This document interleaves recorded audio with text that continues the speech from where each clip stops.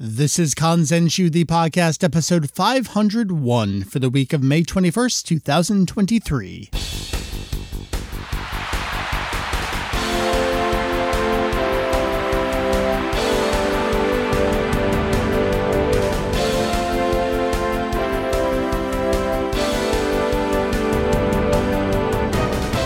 Well, hello and welcome back to Kanzenshuu, the podcast, an extension of the all-encompassing Dragon Ball fan site, Kanzenshuu. We cover anything and everything Dragon Ball in hopes of enlightening and a little bit of entertaining. Hey, welcome back, everyone. It's been a hot minute since episode 500, which notably broke me over the last month or so. Who is me? Hi, my name is Mike. You may see me around as Vegito EX. It was a massive undertaking to put that together. That's a bit of an understatement. I had a wonderful time putting it together, and we got so many awesome comments. Longtime listeners, new listeners alike. It was great. So thank you. Onward from here, on to episode 501. And 501 is already recorded. The topic's already in the bag. So I want to get into it as soon as possible. So let me set you up here. It's May 2023 at the moment. That is 2 months removed from March 2023, which is when I originally wanted to do this. But episode 500, it was the whole thing. But here we are. What was big in March? That was the 10-year anniversary of the theatrical film Dragon Ball Z Battle of Gods. And I thought, hey, let's watch that movie again and talk about it. But I want to come to it from a different angle. What would that angle be?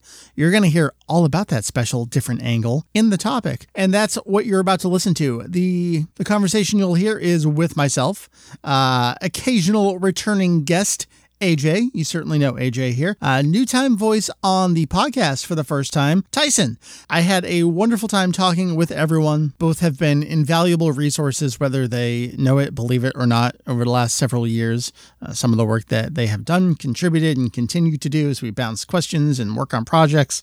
So please enjoy this conversation looking back at Battle of Gods, and I will catch you on the other side to wrap up the show and look ahead to the future a little bit. So here we go. So joining me to talk about Battle of Gods from 10 years ago. Yes, Battle of Gods is 10 years old. Returning to the show, I believe the last time you were here was almost exactly a year ago, AJ, and we were looking ahead to the future of the anime and the manga. And God, we didn't know what we were really in for at that point. But welcome back to talk about, I hate to say it, old stuff now. Yeah, it makes me feel very old. I turned 30 yesterday, and hearing that Battle of Gods is now 10 years old just doesn't help. I'm going through a crisis. That's killing me that you were 20 when Battle of Gods came out. It's weird to think about. Yeah, I wasn't even at university yet. I think I think I just started. All right, goddamn kids. Well, and then joining us for the first time on the show, which I gotta say, this is really weird for me because we've mostly been playing video games together weekly for, I can't even remember at this point. So I'm getting a very different Tyson here on the podcast as opposed to what I'm used to every Saturday night. But welcome to the show. Thanks for having me.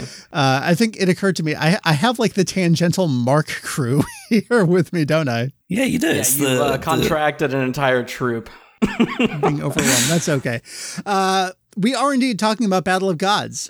It's been 10 years since this movie came out in Japanese theaters. It has left a lasting impact on the Dragon Ball franchise, and it has been revisited several times since its original theatrical version. We're going to talk through Battle of Gods, I'm hoping from a different perspective here, 10 years out. Now, we've reviewed Battle of Gods a couple times on the show. We did it from its original Japanese theatrical release, which Julian saw on release day in Japan. I want to say that we reviewed the dub of the film. I'm pretty sure we did that. We reviewed the extended Fuji TV version of the film with the 20-ish minutes of extra material. That got a home video release everywhere as well. We've even reviewed the original 4-chapter manga adaptation when that was new, and then we skipped the rest of the manga and then picked up with the new stuff. More on that in a little bit. So what is there to talk about with Battle of Gods here now in 2023, 10 years later from its original release? I'm going to get to that. Before we do that, though, I kind of want to do a quick review of what Battle of Gods is, because I feel like we've been so far removed from it, and especially because the Dragon Ball Super TV series adaptation kind of supplanted, I think for a lot of folks, this version of the story. It's kind of wild to go back to what this film originally was. So Battle of Gods theaters, Japan, March 2013. First new theatrical film, I think it was in 17 years. And by that, I mean truly theatrical the way we think of it these days, as opposed to lumped in with the Toei Anime Fair style of premieres back then, where it'd be like a double feature, triple feature, with a bunch of other Toei material. This is a full-length theatrical film. Like, that's the thing you go to see. That's the only thing you see. Now, Battle of Gods was originally in the works at Toei, independent of Toriyama, with a script by Yusuke Watanabe and character designs by Tadayoshi Yamamuro. That last name there you definitely know, and we'll talk more about a lot on this here episode. Now, at the suggestion of Kazuhiko Torishima, Dr. Mashirito himself, Toriyama took a look at what was going on and became heavily involved. He basically rewrote the entire script, changed up a lot of the scenario and even the character, their designs, their motivations, everything there. In the end, we still had Yamamuro with animation duties there. We had a new musical composer for the franchise in the form of Norihito Sumitomo, which again, we will talk more about on this episode. We all know kind of how it went from here. It spawned a sequel film, I guess you could say, in 2015. That was Resurrection F. And immediately after that, we went into the Dragon Ball Super TV series and the manga, which retold these films and then carried on into new material. Now, before we kind of get into where we came into Battle of Gods 10 years ago, I do want to read this little snippet from the original press release that Toei put out back in July 2012. A new story in the official history of Dragon Ball is born. Neither a spin-off nor a side story, one that can be enjoyed by both children and parents, manga fans and anime fans. That comment has gotten a lot of mileage in the 10 years since then. But we've had 3 versions of this story now. We have the original film and its extended edition, which I mentioned, the 4-chapter rushed manga adaptation, incomplete manga adaptation, and then the TV series readaptation in Dragon Ball Super. So now, it being 10 years later, I thought it would be a great time to reassess things. I've been talking a little bit here. I want to turn it over to you guys and tell me a little bit about where you were 10 years ago in your Dragon Ball fandom and how you approach this film. Tyson, as the new kid on the block here on this podcast, where were you 10 years ago? It's so it's so crazy to think about the fact that this is 10 years ago, because myself and I think pretty much everybody was just in such a different space as far as Dragon Ball fandom goes compared to now. Obviously, things have changed so much. Me personally, I mean, I was still, God, I don't know, I was like 3 years old, bursting out of the womb practically. And, you know, it's the way that America was at the time. We liked Dragon Ball, we liked Dragon Ball Z.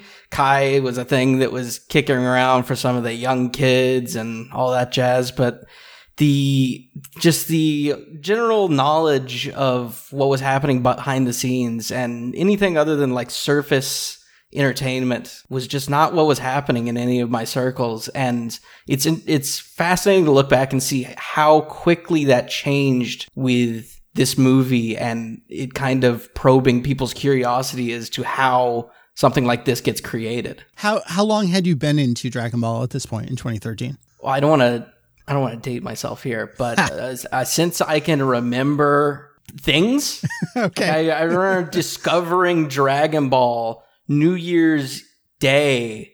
Like the ball had just dropped, and me and my dad were like channel surfing on cable TV, and we stumbled upon the the Majin Vegeta sacrifice episode, and it captured our imaginations. And ever since, I had been watching it since I can remember.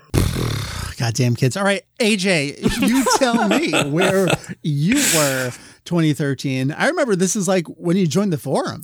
Yeah, so I had joined the forum a couple months before Battle of Gods came out. My Dragon Ball experience started a tiny bit before then. I mean, I'd obviously grown up with Dragon Ball in the UK. It started in like 2001, and I think I watched it for several years, maybe up to in like maybe 2005 or so. So I wasn't like super far removed from that initial discovery here in this country. But I'd kind of taken a little break, and I'd been watching quote unquote adult anime like Death Note and Elven Lied and, you know, the edgy shit that teenagers love. So, so basically, towards the end of 2012, I guess I was in like a silly, goofy mood and was like, let's rediscover old stuff. And I had thrown on the old Ocean thing, and I was like, I'm not really feeling this. My friend had been like, well, why don't you try Kai? And I'd watched the Kai dub and been like, okay, yeah, that was pretty cool. There was no Bukai at the time, of course, so I ended up watching that in Japanese and reading it, and then that was like my gateway into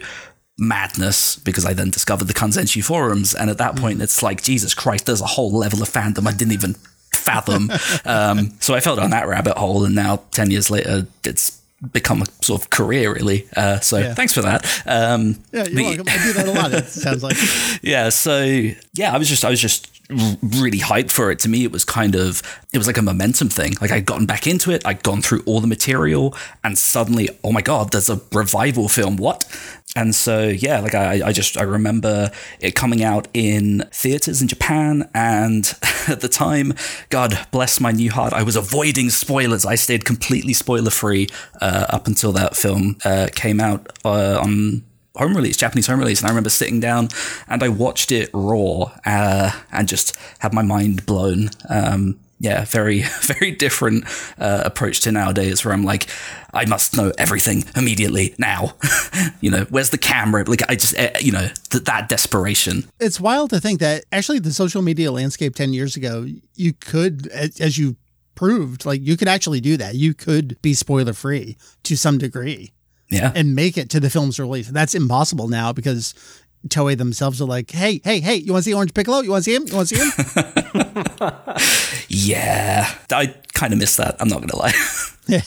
All right. That's good. So I'm the requisite old person. Kanzenshuu actually launched a year prior to Battle of Gods coming out. Obviously, I have been doing my site since 1998, but 2012 was when Kanzentai and Tyson EX merged into Kanzenshuu. So it was a perfect time because we doubled our staff at that point. So there were 4 of us running the website. And it was also a great time because Julian was in Japan and covered literally every aspect of this film's production and release. I mean, every magazine, every translation, everything we know about the film in Dragon Ball fandom is literally on the shoulders of Julian himself, that single person. So thank you to Julian, who did all of that stuff 10 years ago.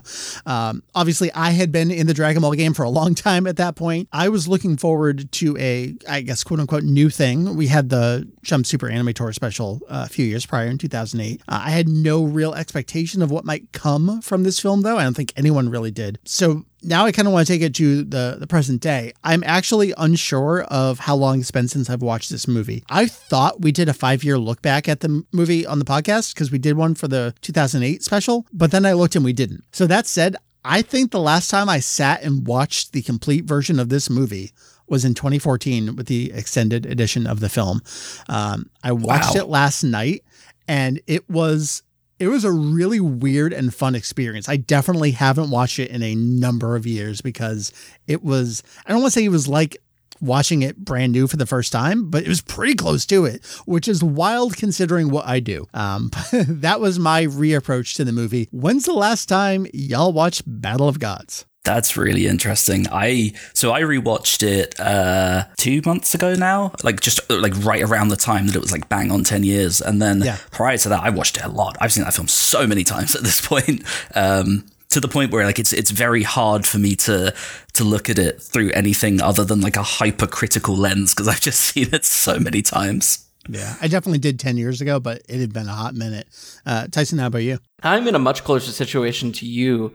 I think probably the last time I proper sat down and watched it front to back must have been within somewhere around when Super started airing. So not long after the movie actually released. Mm-hmm. I mean, I had worked with footage for it and done projects with Battle Gods and all this over the course of the last few years, but it's completely different actually sitting down and watching it. Yeah. And just seeing this in its original form rather than, the anime readaptation, it's almost surreal time capsule element of what this product is. And, I watched the theatrical edition rather than the extended one this time. Yep. I thought I remembered the differences well enough, but then by the time I was done, I was like, man, the only thing I remember being different was the rock, paper, scissors with Oolong. What even was the extra stuff? Like, oh, Goku says the thing about fusion, I think, but what else was it? And I can't remember. I'm losing my touch here. Exact same situation. I watched the extended edition for this rewatch, and I kept waiting for bits that I knew were additional, and the only thing that came up for me was the rock, paper, scissors. The rest I was like, was this not originally in the movie? Am I going insane? Yeah, it's wild. So for me, I almost always do the extended version. It's better by far. And like, it's weird. So you bring up the rock, paper, scissors bit. When I watch the theatrical version, the thing that I always miss is not that, but it's the bit slightly after that where they all go, "Oh, Vegeta's a good guy now," and they applaud. Like, I don't know why, but that joke always kills me. And I really miss that it's not in the theatrical version. It's really good. All right. Well, that kind of takes us to, all right, you're talking about Battle of Gods. It's been 10 years. Like, what's the point? You can say these little things and, what your experience is, but why is that different? Here's the angle I'm going for. And it's a little bit selfish. It's a little bit personal here. It's coming from my experience over the last few years going through the entire One Piece TV series. Now, I'm a pretty old One Piece fan. I got into it when it started, but I've always had these spurts of I watch or read a lot and catch up, and then I lose it, and then I try to start over. I try to catch up. I never quite make it. I never get beyond Skypiea. I drop it again. I try starting, like, I was reading it last time. Now I'm going to watch it. Finally, last couple of years, it held, and Mary and I have been watching the entire series. We're like 2 episodes away from Whole Cake being over. So like, I'm excited for the Reverie stuff, and then like we're off to Wano, and I'm just psyched to see it. Oof, yeah. You got some fun stuff ahead. I do. And we're going to talk all about these little, all of that is relevant to this conversation. What's also relevant to our watching the TV series is watching the films that were contemporary with the release of the TV series. So that includes Strong World, and most specifically relevant to Battle of Gods is Film Z. Now, One Piece Film Z, I believe, released in December 2012. That's like 4 months before Battle of Gods hit Japanese theaters. And I remember when we sat down and watched Film Z, I'm like, wow, this looks really good. This is beautiful. Oh, I can't believe it. And then I looked at the dates and I'm like, motherfucker, this is what you're kidding me. Yeah. Right, so AJ, we've on this podcast, we've talked about this before. There's this fandom conversation, controversy, a lot of stuff being levied at different people about One Piece, quote unquote, stealing talent from whether it's Dragon Ball or another franchise, et cetera, et cetera, et cetera. This might be a little bit of a rehash, and I feel bad. I'm like, even indulging it a little more than it's probably worth. But that was my real reaction to watching Film Z.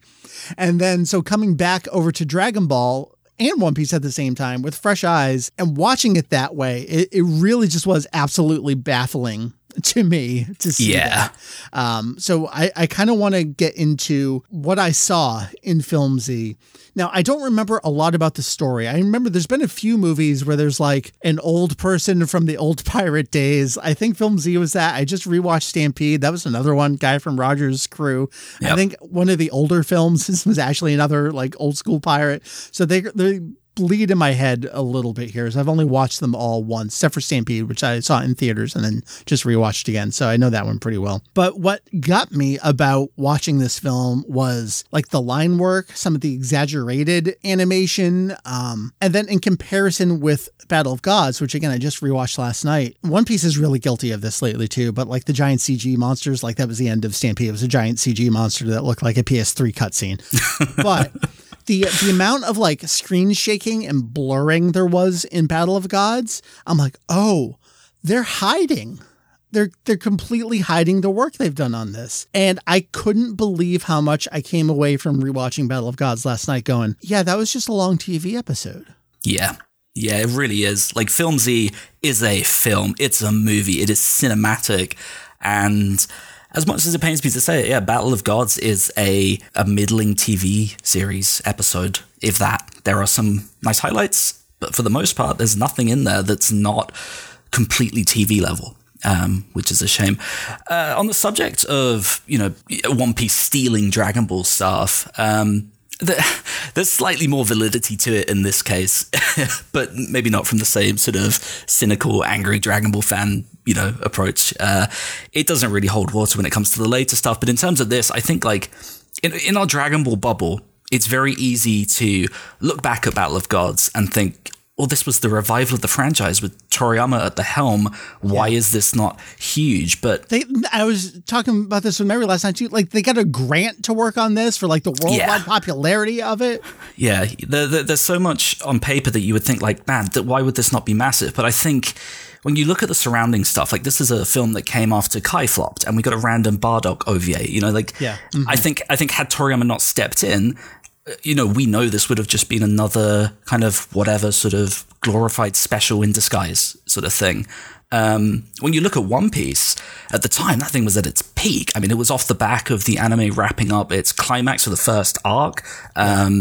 You know, Oda had finally jumped in with involvement in the movies with Strong World, and then there was Film Z. And Film Z was the first film post-time skip. The anime had barely even touched on this period at the moment. So yeah, I remember that, like, that was the debut for a lot of, like, those versions of the characters. We actually saw the movie It was really big. Film Z, I think in many ways, it was just capitalizing on this absolute cultural zeitgeist the One Piece was at the time. And, you know, you had Oda, you know, doing partnerships with Armani for their outfits in the film. Avril Lavigne did 2 themes for it. Like, it was so big.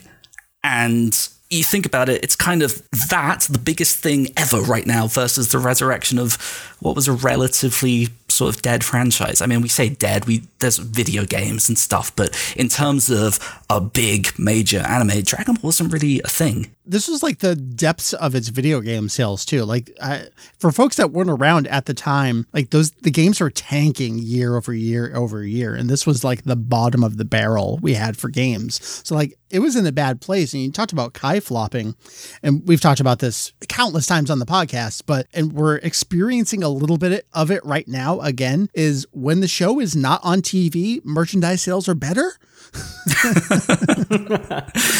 Yeah, Dragon Ball works in very strange ways, but yeah, like it's really odd. And I think, like, the thing is, if we put aside the One Piece side of things, I think when you look at the staff that the Battle of Gods was given, it all feels very strange to me. And I think that really kicks off with the director choice, Masahiro Hosoda. To me, that's always been a really strange decision. He's someone who... He did 5 episodes on the original series, and only one of them is memorable, which was Goku's Cell Sacrifice. Like, the rest of them were all really low priority. You know, we've handed this off to Uchiyama or Hakamada. Like, none of them were particularly noteworthy. And I think when you put aside even that, Hosoda's just not a particularly excellent director. He's just kind of nothing. His One Piece episodes, he was the kind of guy who would just get given whatever kind of stuff. Like, it's okay. It sometimes has some okay moments, but usually if it's really good, it's just incidental. Maybe he had a decent staff member on board or whatever. And Battle of Gods was his second feature-length movie ever. Like, the first film that he ever did was in 2001 called The Siamese, and almost nobody has seen it. And when I dug up reviews from people who had seen it, it had an average of 4 out of 10. So I don't think, you know, he's really done all that much. And I always found that really strange. And let's pause there. Let's talk about, so that's the director for Battle of Gods. That's who we get there. Yes. Over on One Piece, a name that we're familiar with now for sure from Dragon Ball. Absolutely. Tatsuya Nagamine. Yes, director of Dragon Ball Super Broly, and the guy who, I guess in many ways, restarted the heart of Dragon Ball Super when the Universe Survival arc started.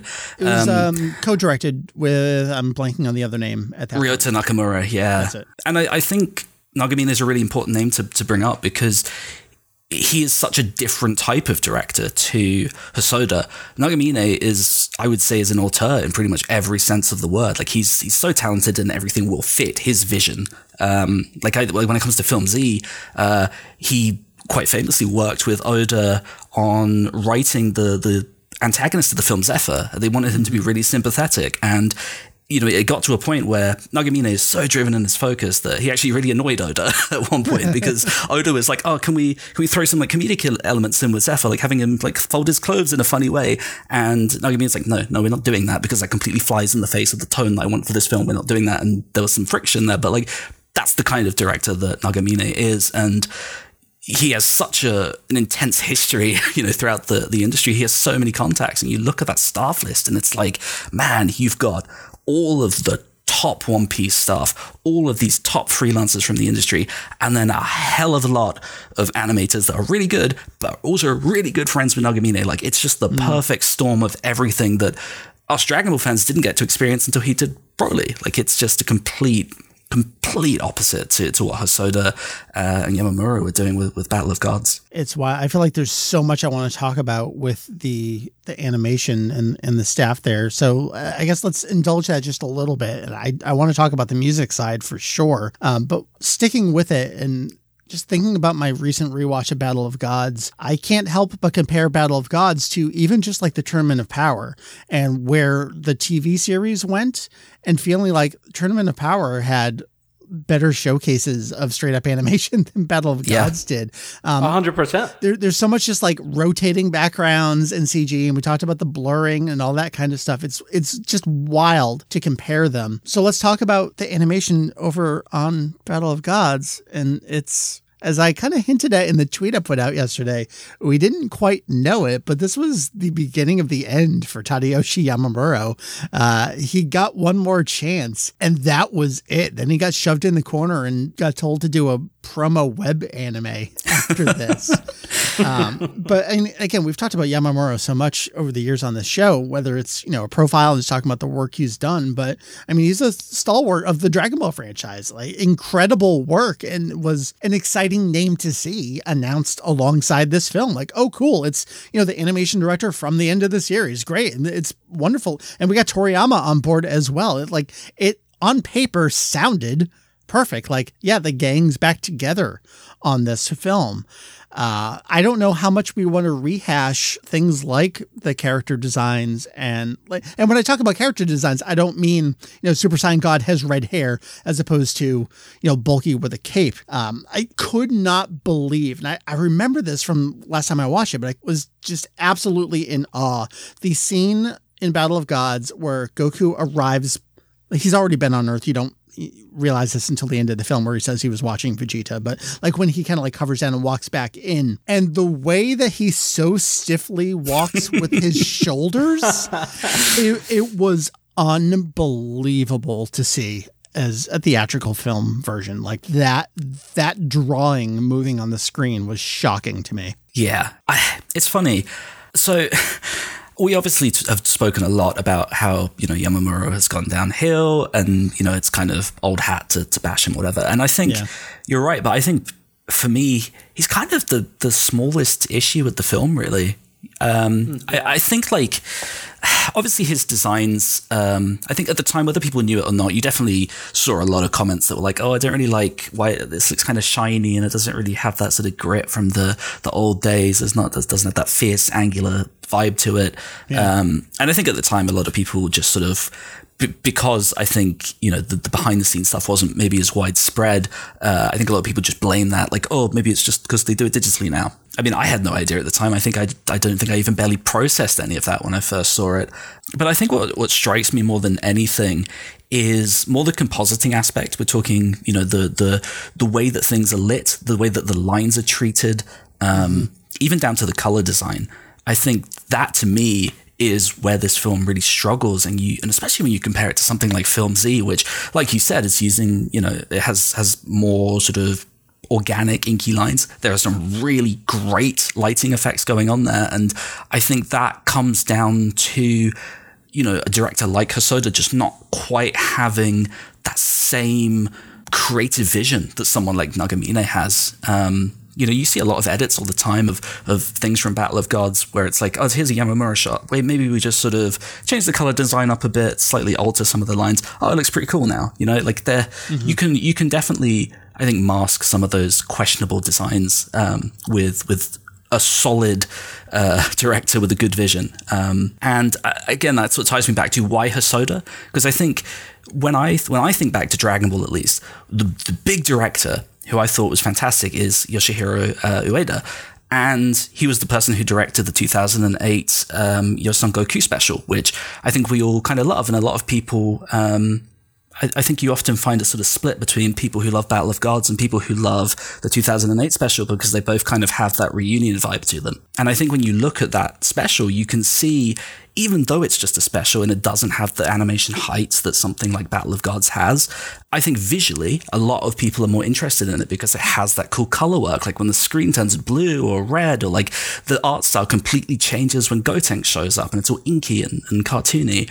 You know, there's some really interesting ideas there, and I think had Battle of Gods had someone like that, I think it could have overcome those shortcomings in the design front and on the staff front. The thing you mentioned about just the compositing and the lighting reminded me of a scene towards the very, very end of the movie. I believe it's Vegeta, Goku, and Piccolo against some kind of background. I don't know if it's meant to be like a starry night. I can't tell, which is part of the problem. But the actual problem is that it looks like a bad Marvel CG, like green screen background. It looks like these characters are green screened and it's animation. Like that shouldn't be a problem. And yet that's exactly what it looks like. That was definitely one of the things that struck me the most rewatching this was how much the composite in this film is fighting against itself. Like you definitely have, I've always been a big proponent of the argument that the color design for Battle of Gods and basically everything go forward was an even bigger problem than the character designs. But then you watch this movie and you catch stuff like digital zooms everywhere, where you're looking at this zoomed in subject, and instead of animating that subject close up and then pulling out for the wide shot, we're just digitally zooming in on this pixelated mess. Or, I mean, you even have things trying to kind of mask what was probably maybe a boring storyboard with things like the alternating frame blur effect with the Super Saiyan aura. There's just so many composite elements in this movie that are working against each other and seemingly trying to compensate for other flaws, but they all just end up a strange cacophony of a digital effort that is strange to see. One of those zooms, and it's one of the worst moments in the film by far, just for how inappropriate and random it is. It's the zoom in on one of the special guest stars. I think she was the judo champion. Oh, jeez. Yeah. It's just so awkward. And that's probably the worst offender. Like if you didn't know that the dude at the food stand was, I think, Fuji TV representative or something like that, like it wouldn't really matter. That's fine. But that one was just so bad. And then there's a farmer where you can't tell, is that supposed to be Senbei? Or like, are they trying to tell you that that's Senbei Norimaki? But that doesn't make any sense, but it looks exactly like him. That's not really a zoom thing. That's just a bad extra moment to that film. There are things like that. Just shoved right on in. Yeah. Just, not so good. As much as I love the movie, there's a lot of stuff that's not so good about it. Speaking of things that are not so good, Tyson, I want you to tell me about the music. So this... What a transition. This was Dragon Ball fandom's introduction to Norihito Sumitomo, which was not a name I was familiar with, and I tried looking him up, and I'm not sure if it's the same person or someone with a different name, but there is a Norihito Sumitomo that seemed to do a lot of J-dramas. I'm not sure if it's him. Probably was. I have not been a fan of Sumitomo over the last decade. Battle of Gods was the debut, and then we got the real bad Kai Final Chapters stuff, and got to transition into Resurrection F and onto Dragon Ball Super, and we can all talk about that Goku arrival scene until the cows come home, but I'll grant you Tournament of Power, different kind of stuff. Rewatching this movie last night, it was interesting because I think the only track that stood out to me was the only one I remembered, and that was just the Happy Capsule Corporation, or just like the birthday party is starting music. Yep. Nothing else resonated with me. I couldn't tell you a single thing about the score of this film, and I've been on record for years now. Like the sound of Kikuchi is Dragon Ball to me. I think if you don't get the spirit of that anywhere, it's not Dragon Ball to me. It's what it is, which is Twilight Year's sequel, Dragon Ball. Battle of Gods was a little different because they tried to tell us it was real Dragon Ball Z, which, a whole nother conversation. Tyson, why is Sumitomo good, actually? It's so very strange watching this movie with Sumitomo in mind, because I think he is actually like a microcosm of the behind the scenes approach to this movie in general. Because with him and with a lot of the other creative choices that are made here, it seems clear that whether it's in an effort to compensate for not an entirely rock steady production schedule, or just in an effort to make an impression, There's a lot of creative decisions made here that are trying to scream as loud as they can. This is a new era of Dragon Ball. Yeah. There's a new vibe happening here. And you very much see that with Sumitomo coming on board here. He wasn't even an anime guy beforehand. That the person that you looked up is in fact the Norihito Sumitomo that we all know and love. Okay. Well, some of us love. And yeah, he did a lot of J-dramas, TV dramas, movies, a lot of even some like play adaptation stuff.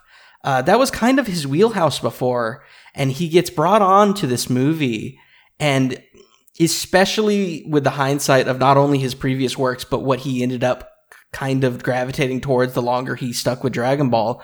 It's funny seeing how much of a feeling out identity crisis is happening here with his work on the film, where he's used to doing these very dramatic affairs, and he gets slapped on this movie that's like, hey, this is a cartoon for kids, write for it. Yeah. And so much of what you hear from it is uncharacteristic of what he did before, and then, of course, what he ended up doing later. The only things in this entire film that sounds like Sumitomo, I would say, are that one track that you mentioned, the little happy guitar track. There's the track when they finally do the Super Saiyan God ritual. That sounds like him. And then there's my personal favorite of the entire movie. Really, the only thing that I remember is there's the solo like grand piano track that plays when they're floating up above Earth. That's a tremendous track. Okay, sure. It's sure. wonderful. And those three tracks are really the only thing that sound anything like him. And the rest, to me, sounds very much like he's in a studio trying to figure out what to make of this property. How do I Dragon Ball? That he's getting, and the notes that he's getting back are, this is the new tone, this is made for kids, we're going for a very bouncy vibe, make of that what you will. It's very strange and understated, because other than those three tracks, I'm right there with you. There wasn't anything that made any of an impression on me on rewatch, even as a fan. Yeah, that's what really caught me off guard in my rewatch. Like I remember watching that film when it first came out, and I was really captivated by that music, which is weird to think about. That God ritual you spoke about, that track, I used to love that. And I love that piano one you mentioned. A lot of the big sort of battle stuff in that climax is the music that I really love. And when I was rewatching it, I was so taken aback by how sparse that soundtrack is. That movie uses a lot of silence, which is a bold choice, but and it can work. But I think it's a detriment in this film. I think a lot of stuff ends up falling flat because it doesn't have this big soundtrack. And I think, and I don't know if this is a direction thing, or if it's, again, like you say, Sumitomo trying to, sort of feel out things a little. But when tracks do pop up, they're so quick, and it's almost like there's almost sometimes no natural lead, and it just kind of just begins and then ends. It's like, okay, that was a track, sure. It's really odd. It's been beautiful out here lately. So when I was watching the movie last night, we had like the sliding doors open so we could get some fresh air. And I was thinking, like, I'm not hearing any music because it's just, I got the windows open, so it's affecting the volume. And I kept turning it up. And I'm like, I guess I should turn it back down. It's a little too loud now. Subwoofer's like shaking the entire neighborhood. Like, where's the music? No, there is music. It's just not playing that often. And I guess the only other comment I have there is, like, it's supposed to be a 5.1 track, but there didn't sound like anything going on behind me. I don't know what kind of mix this was, but it seemed pretty stereo. And I know, like, the extended TV version is stereo only. I specifically wanted to watch the theatrical version. Like, oh, good, benefit, 5.1. Nah, there's nothing going on there. The entire mix for this movie is very strange. There's a lot of weird stuff going on, especially with the fight scenes. Yeah, I mean, Arai, bless his soul, is not what he was, I guess. Well, that is one thing I'll say is that, it was, especially coming off of things like Super, it was nice to go back and like, okay, this sounds right, at least. Yeah, this is conflicting. Yeah, it is conflicting. I was going to say that, like, I think we when Super first started and we got the new person, I think we were all like, this is bad, because the sound effects he was using were bad. And I think with some of the recent movies, now the sound library is good, and we're like, oh, and now the mix is actually pretty fucking sick. And so when I then go back to the older stuff, and I'm like, okay, that's really familiar, I love this, but it really stands out how not good Arai is these days. And especially when you watch modern One Piece now, it is just a disaster. He's really, really not great. And so I think when I go back to Battle of Gods, and it's a film, like we're saying, relies so much on silence, that lack of nuanced sound design really stands out to me. There's a lot of just missing ambient tracks that you would expect, or ambient sound effects, I should say. It's just, it doesn't quite work for what they were going for. The way he approaches sound design, unfortunately. Yeah, especially the entire first half of the movie, which is largely the quiet part, like you were talking about. There's a very distinct lack of Foley for a lot of things, like little quiet sounds as things happen. And the sound effects that do happen, they're all mixed like a TV episode, like a weekly TV episode. They're very flat. There's not a lot of panning happening. There is not a lot of lead in and out from soundtrack to soundtrack. It's just, it's strange to hear, because going back and revisiting this, you do kind of get that effect of like, oh, we're back in the Arai sound effect library. That's what the Kamehameha sounds like. That's what a strong punch sounds like. But then you get distracted because it doesn't sound like you quite remember. And it's not just rose-tinted glasses. It's just that it's not mixed incredibly. Yeah, he was definitely a lot better back then. But I think like, and not to drag this back to the animation stuff again, since we've covered that, but I think that definitely affects almost everything in this film, where like you see these names that should be really kicking it out of the park. Like, there's Yuya Takahashi on there, there's Hiromi Ishigami, Takaki Yamashita, like there's some really big names on this film, and they're just not hitting as they should. And like, it's the same for Sumitomo. This is someone who, regardless of how you feel about him, he's an accomplished composer who has since gone on to obviously, really capture a lot of people, and had done prior to this. Again, not hitting quite the same. And it just makes me wonder, what is the cause of this? Is it poor direction? Is it a poor schedule? Is it a combination of everything? Yeah, it's curious. I wonder if it was just a lot of hesitancy on their part, especially knowing more about the behind the scenes where Toriyama was not originally involved, and the fact that they got that opportunity to market it by Toriyama effectively, the same way they could say by Oda, probably came. I mean, it didn't come so late that the movie was already animated or anything. Obviously, they, took Toriyama's script before they started working on the movie. Yeah. But I do wonder how much that played into like, all right, let's take it easy this time, guys. Like, we don't know if this is going to take off or anything. I do want to transition into something that absolutely knocked my socks off on rewatch. And that was the script. That was the writing. It was the characters. I could not believe how real of Dragon Ball this was, especially after the TV series just completely destroyed my interest in modern Dragon Ball. Like, that's Goku. That is absolutely Toriyama's Goku, and Toriyama's every other character as well. I mean, the best example is Goku's dissatisfaction with the way that he gets Super Saiyan God. I mean, that is just Goku through and through.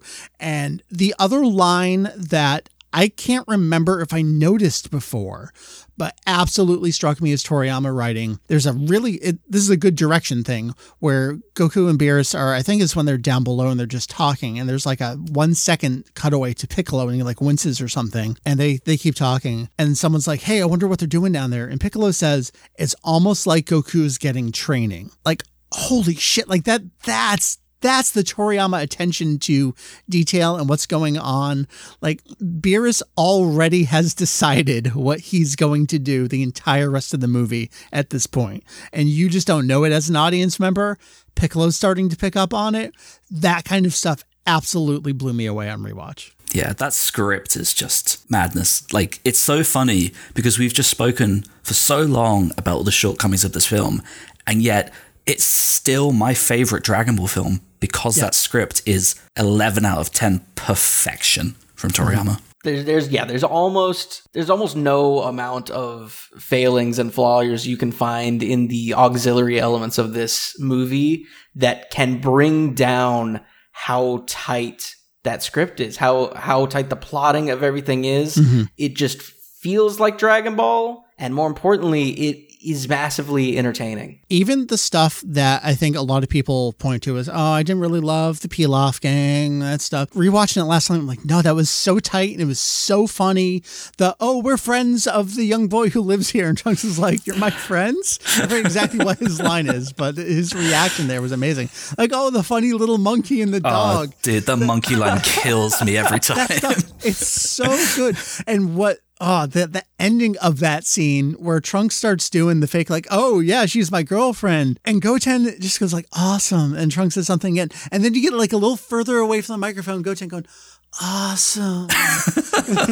That's so fucking funny to me. The Pilaf stuff in particular was something that I was not looking forward to upon rewatch, because I remembered kind of largely feeling not super hot on it when I initially watched.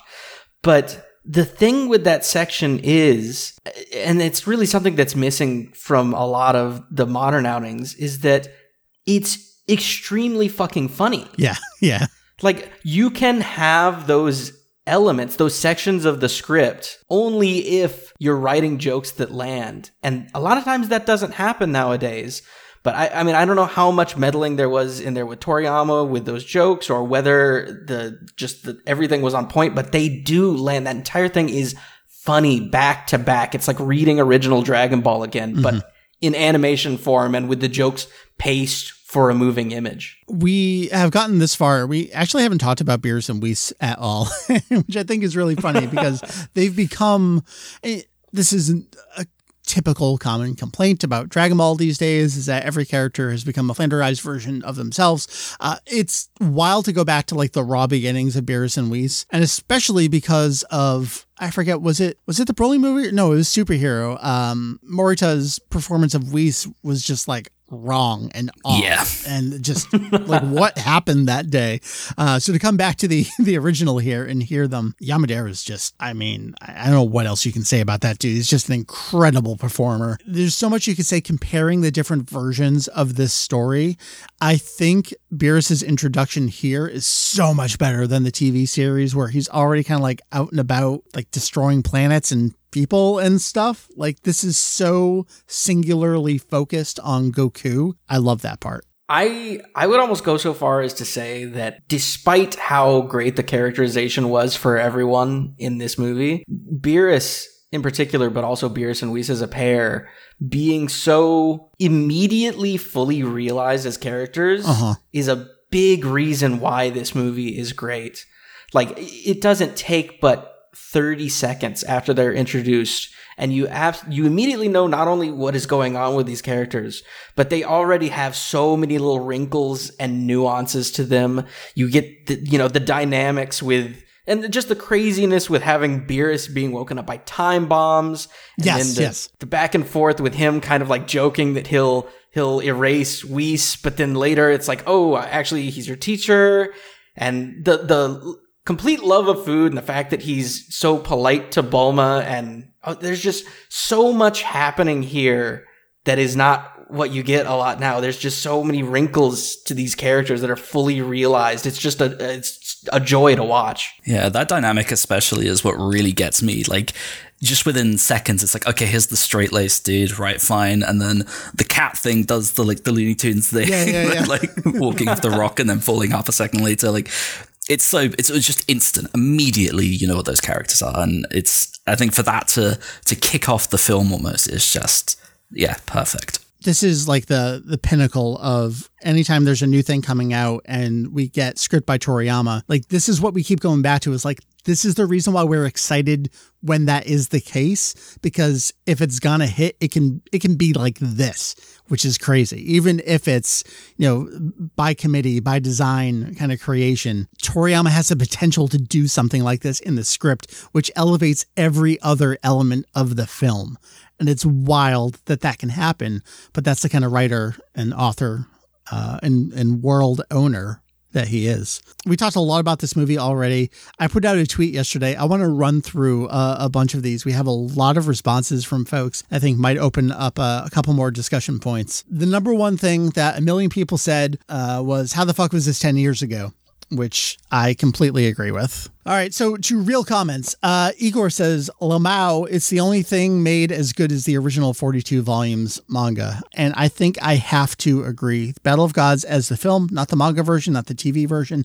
This film absolutely feels like it's in line with and at the level of the original manga. Yeah, it definitely. Like it slots in there so naturally.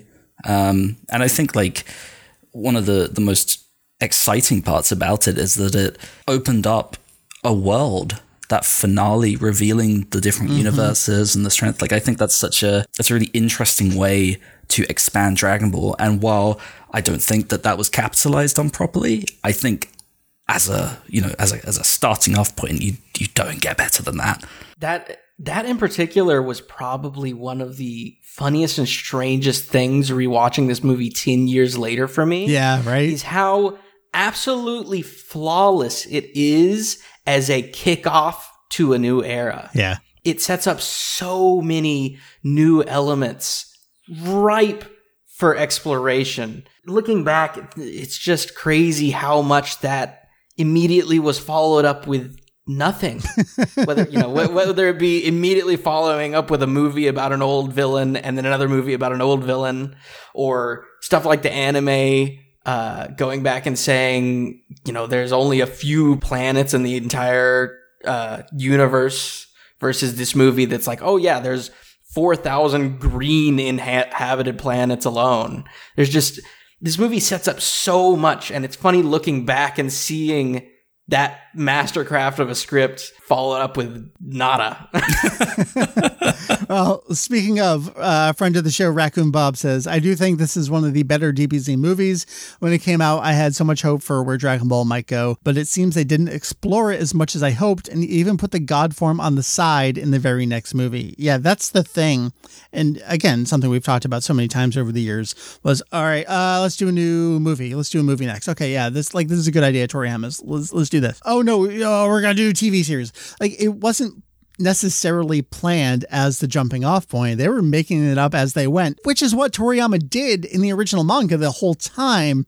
But that's on a different scale when you're talking about theatrical films and then like a sequel series decades removed. Also, friend of the show, Randall here says, Sumitomo thankfully came into his own over time. Yamamuro definitely the opposite.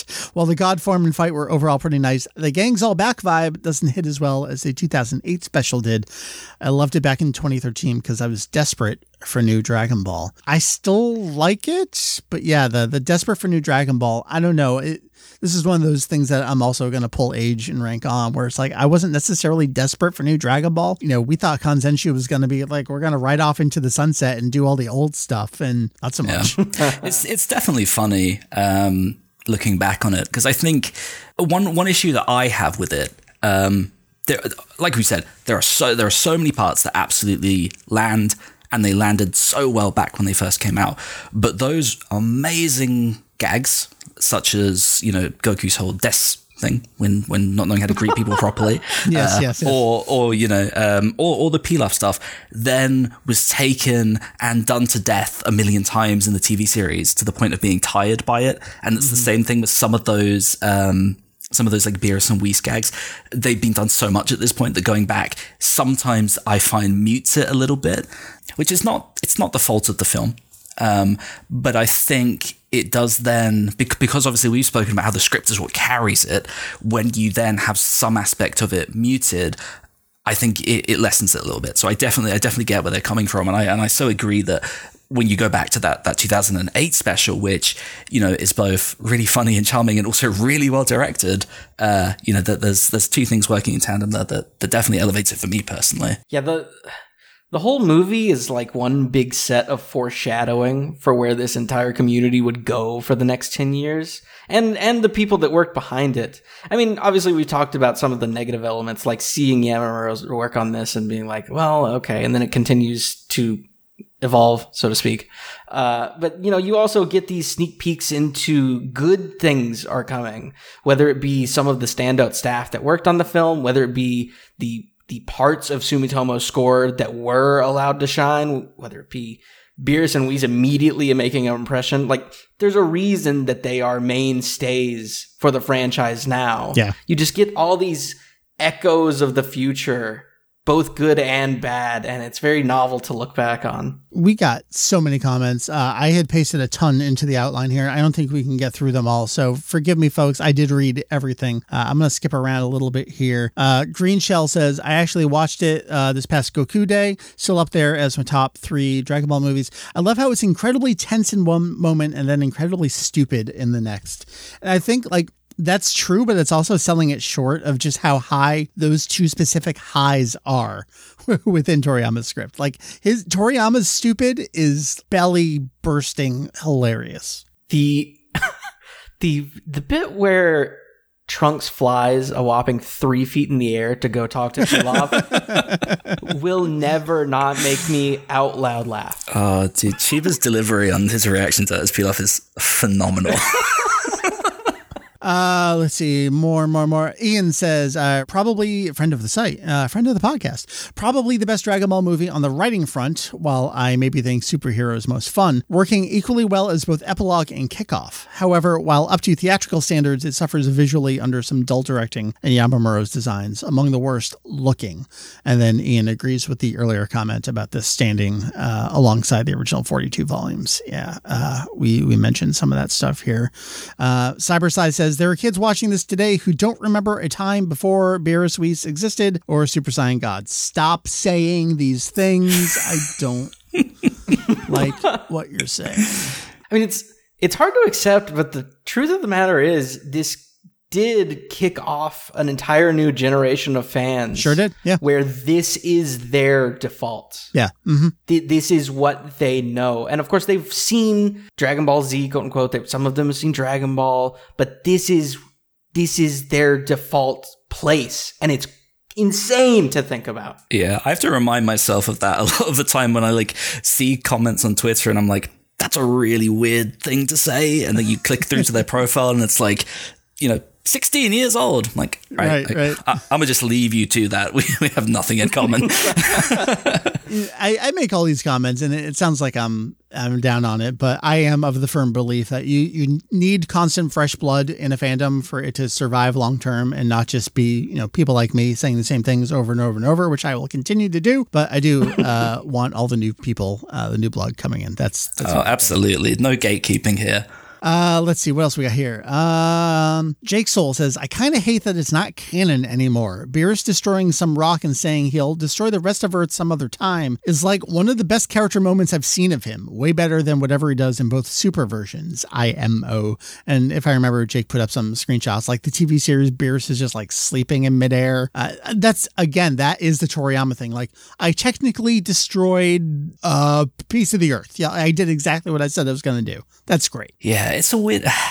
This is where it does get kind of awkward, because it's man, there are so many different continuities, canons, whatever you want to call them now, and you kind of just have to pick and choose what you love and try and make sense of everything. But I suppose in many ways it's kind of always been like that, hasn't it? Last Twitter comment here from Hunter02. Never understood the love for Sumitomo. His OST is just kind of there. Not particularly good or bad. The animation, typical modern Yamamuro crap on a higher budget. I think that speaks to what we were talking about earlier, where it's his debut work and they're feeling it out. He doesn't quite know what to do here for his music. It was just there throughout the film. All right. Listen here, Hunter02. I have your address right here. I will not hesitate to bring down the wrath of God upon you. Sumitomo went through a rough time in Dragon Ball. He's figuring stuff out, and then he got shoved onto Kai with 12 seconds of notice, and then right straight into... Look, you gotta give him a break. I forgave him for his transgressions with the Broly soundtrack. Have you opened it yet, Mike? No, of course not. So we have additional comments here. I want to highlight a few from our Patreon chat on Discord. Thank you to all the folks who support the site. These are a little bit longer because they didn't have to fit in a tweet, which is a benefit, I think, to some of these. Silby says, I still super appreciate this film just for how cohesive it feels compared to almost anything else released later on. It expands the Dragon world in a way that ignites imagination without being ham-fisted or fan-servicey, has character moments that are really compelling and not carried through anywhere else, like we mentioned Goku's dissatisfaction with the god power, and really balances its comedic and action tones well. And even though it does all that world and character expansion, I still feel very nice closure with how it ends. Truly think it still has something to offer for every type of fan as a result, and is my most rewatched film. Some highlights for me: Beerus' wake-up scene, mentioned that. Beerus versus Goku fight once Hero Song of Hope starts playing. We didn't even mention the flow songs. The Sumitomo score where Beerus and Goku were talking in space, we did mention that. And Beerus and Oolong's Junken fight, even though it's only in the extended version. One other thing I want to say about Oolong, and this is now Mike talking again now, the very, very end where Goku's talking with, I think it's Vegeta, Bulma, and Piccolo, and Oolong like runs in and jumps on Goku's head. I'm like, yeah, get me an OG gang member here alongside that. That's just great. That hero song is great. I will defend that until my dying breath. It's a banger. Such a hype moment. The only problem is this forced insertion of the English version, even in the Japanese language track. Yeah, the international home video releases. Yeah, I completely jump scared myself when I was watching it the other month because I've ripped so many different versions that I own onto my PC and labeled none of them properly. And so that English version came in and I was like, what the fuck? Incomprehensible.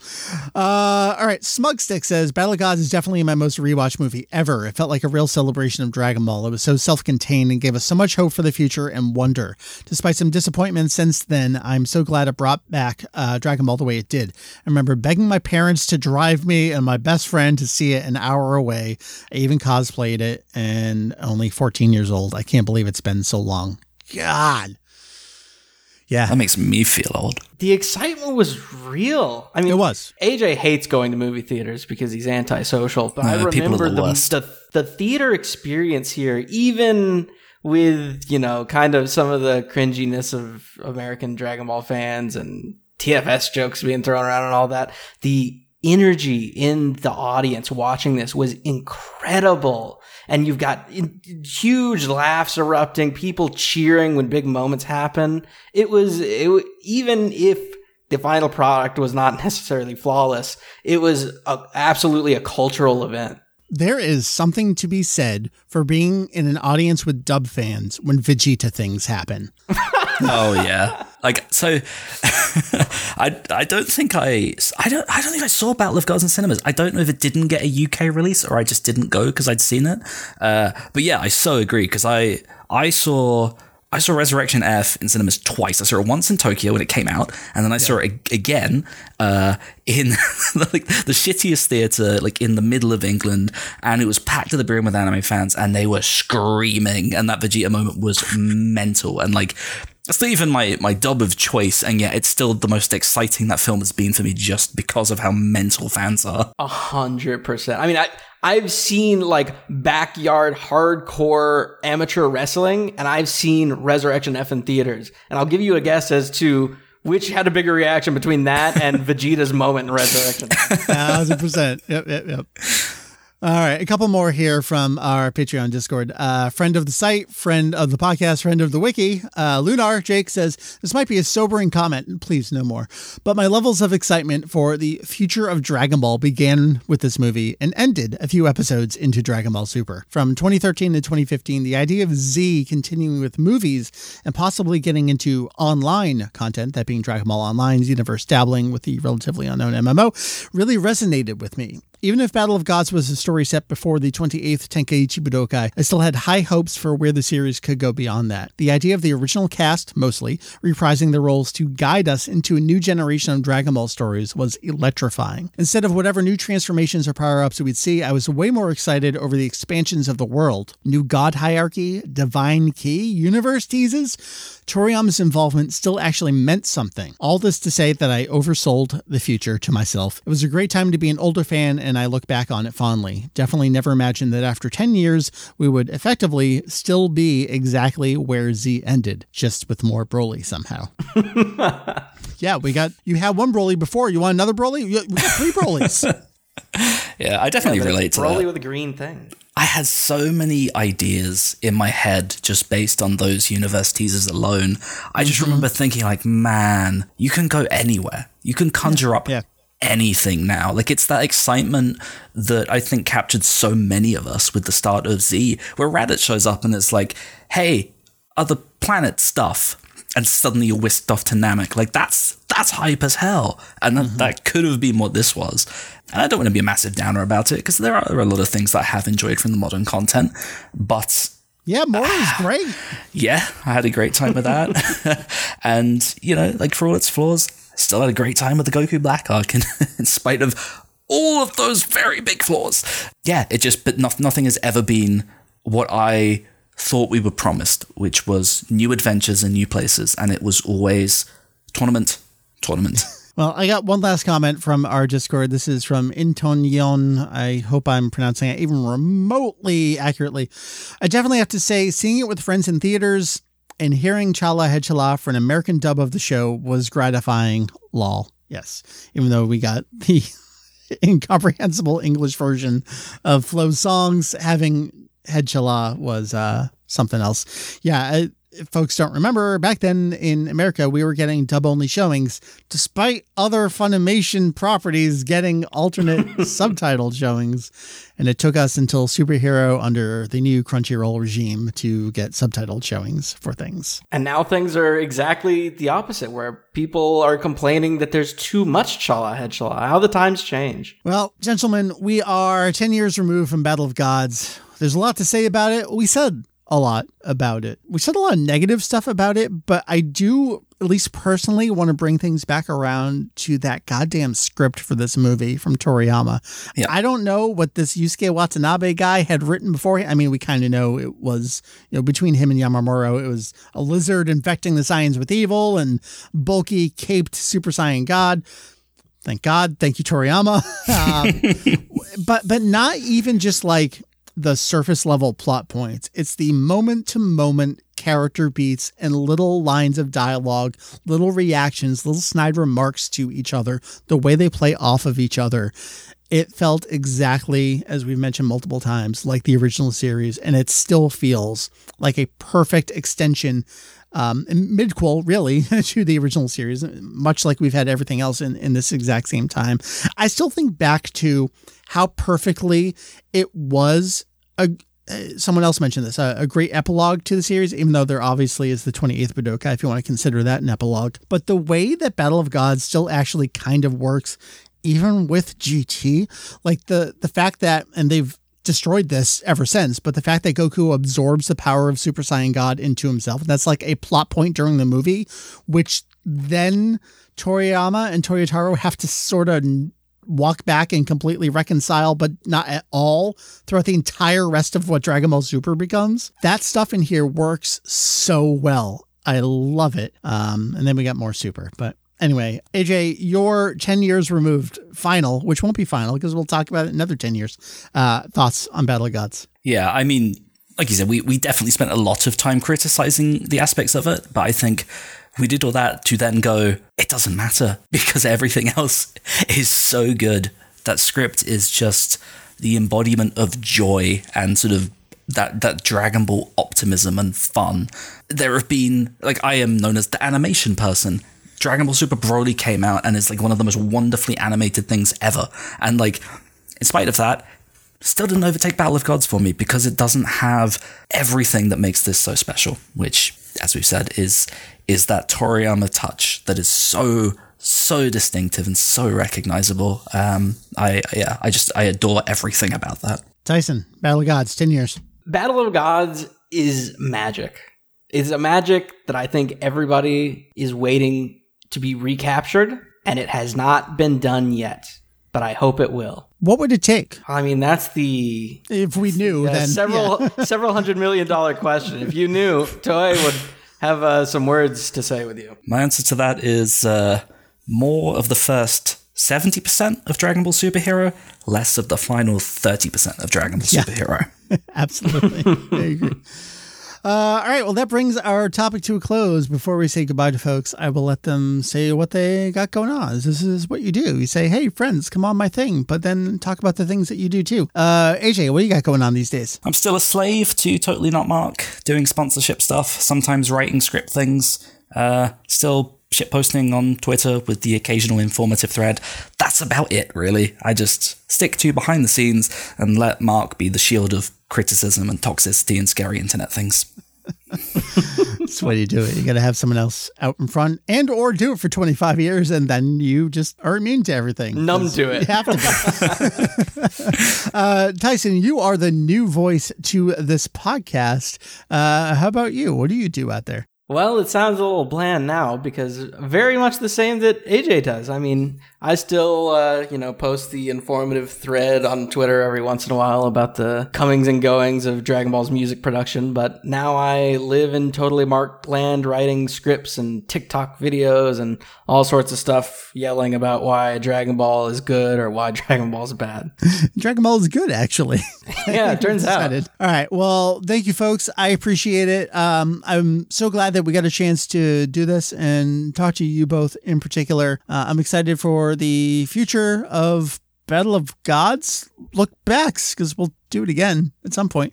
It may continue in a future podcast episode coming to your ears soon, just with a different angle. So stay tuned for that.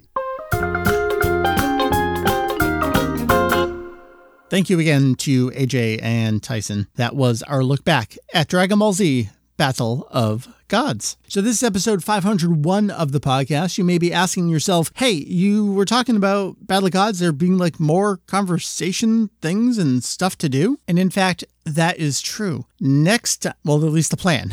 Next time on the podcast, we're going to keep the Battle of Gods gravy train rolling. I don't know why it's a gravy train. Is it a hype train? I don't know. There's some kind of train. And we are going to look at one of the other three versions. I guess other two versions. There's three total of Battle of Gods. I don't know. Do you want to kind of like video game adaptations? What would like the best video game adaptation of Battle of Gods even be? Like Kakarot's not really it. Battle of Z? All right, never mind. We're going to look at the manga version of Battle of Gods. But hey, Mike, hey, dummy, you already did that before. In fact, we did. Back in October 2015, after those 4 chapters, we talked all about it. And then we kind of ignored the Dragon Ball Super manga. That was an interesting time for the manga. You certainly know this. This is a question that comes up all the time. Hey, I want to read Dragon Ball Super instead of watch it. How do I do that? I was like, well, there are these 4 chapters. They don't really cover the movie. And then they skip the next movie. And even then, it's all a little different. And then it goes into the next thing, the tournament arc. And then things start being real different from each other. Yeah, we didn't end up doing a full review of the Dragon Ball Super manga contemporary with the TV series. I am committing to you here. We're at least going to reassess the Battle of Gods version of that, and we'll see where the future takes us with a reassessment of the Dragon Ball Super manga. I think that would be a fun thing to consider, huh? And of course, you may be asking, hey, what about that GT review of Awesomeness? Yeah, I know. Haven't forgotten about it. Don't worry. Multi-year process here. Sometimes we take 5 years off. We'll come back to it. 6 years? 5 years? Please don't run those numbers. Anyway, so the nice thing is that's what you have to look forward to. And there's a lot more to look forward to on the podcast. And a lot of it's actually already been recorded. I am psyched. I got some things in the backlog here. I got some other plans coming up. It's a real great time coming back to the podcast after that massive project that was episode 500. I'm ready to roll here. So that all said, www.kanzenshuu.com. That is kanzenshuu.com. That is the website that is in your ears right now. Thank you again to AJ. Thank you again to Tyson. You can check out myself and usually Tyson most Saturday nights at twitch.tv/VegettoEX alongside a lot of other friends and familiar voices from this here podcast. I know we talk about this a lot, but it is kind of like a secret extra podcast most Saturday nights. We're playing Mario Kart, but we're also just talking and shooting the breeze. So come join us again most Saturday nights. When you're listening to this now, I might actually not be around this upcoming one, but hey, there's a great archive of stuff to go check out. And speaking of which, over on the Kanzenshuu YouTube channel, I occasionally, rarely put up a compilation of when we're playing on those Saturday nights and there are some extensive Dragon Ball conversations. I cut those out, edit them together, and put them up on our YouTube channel. The most recent one you're going to want to check out if you have not seen it. It was not our look ahead at the Tenkaichi Budokai. It was someone's coverage of the Kenkaichi Budokai. That's all I'll say. Go check it out. Links on the website. Thank you again. I will see y'all next time for 502. Later.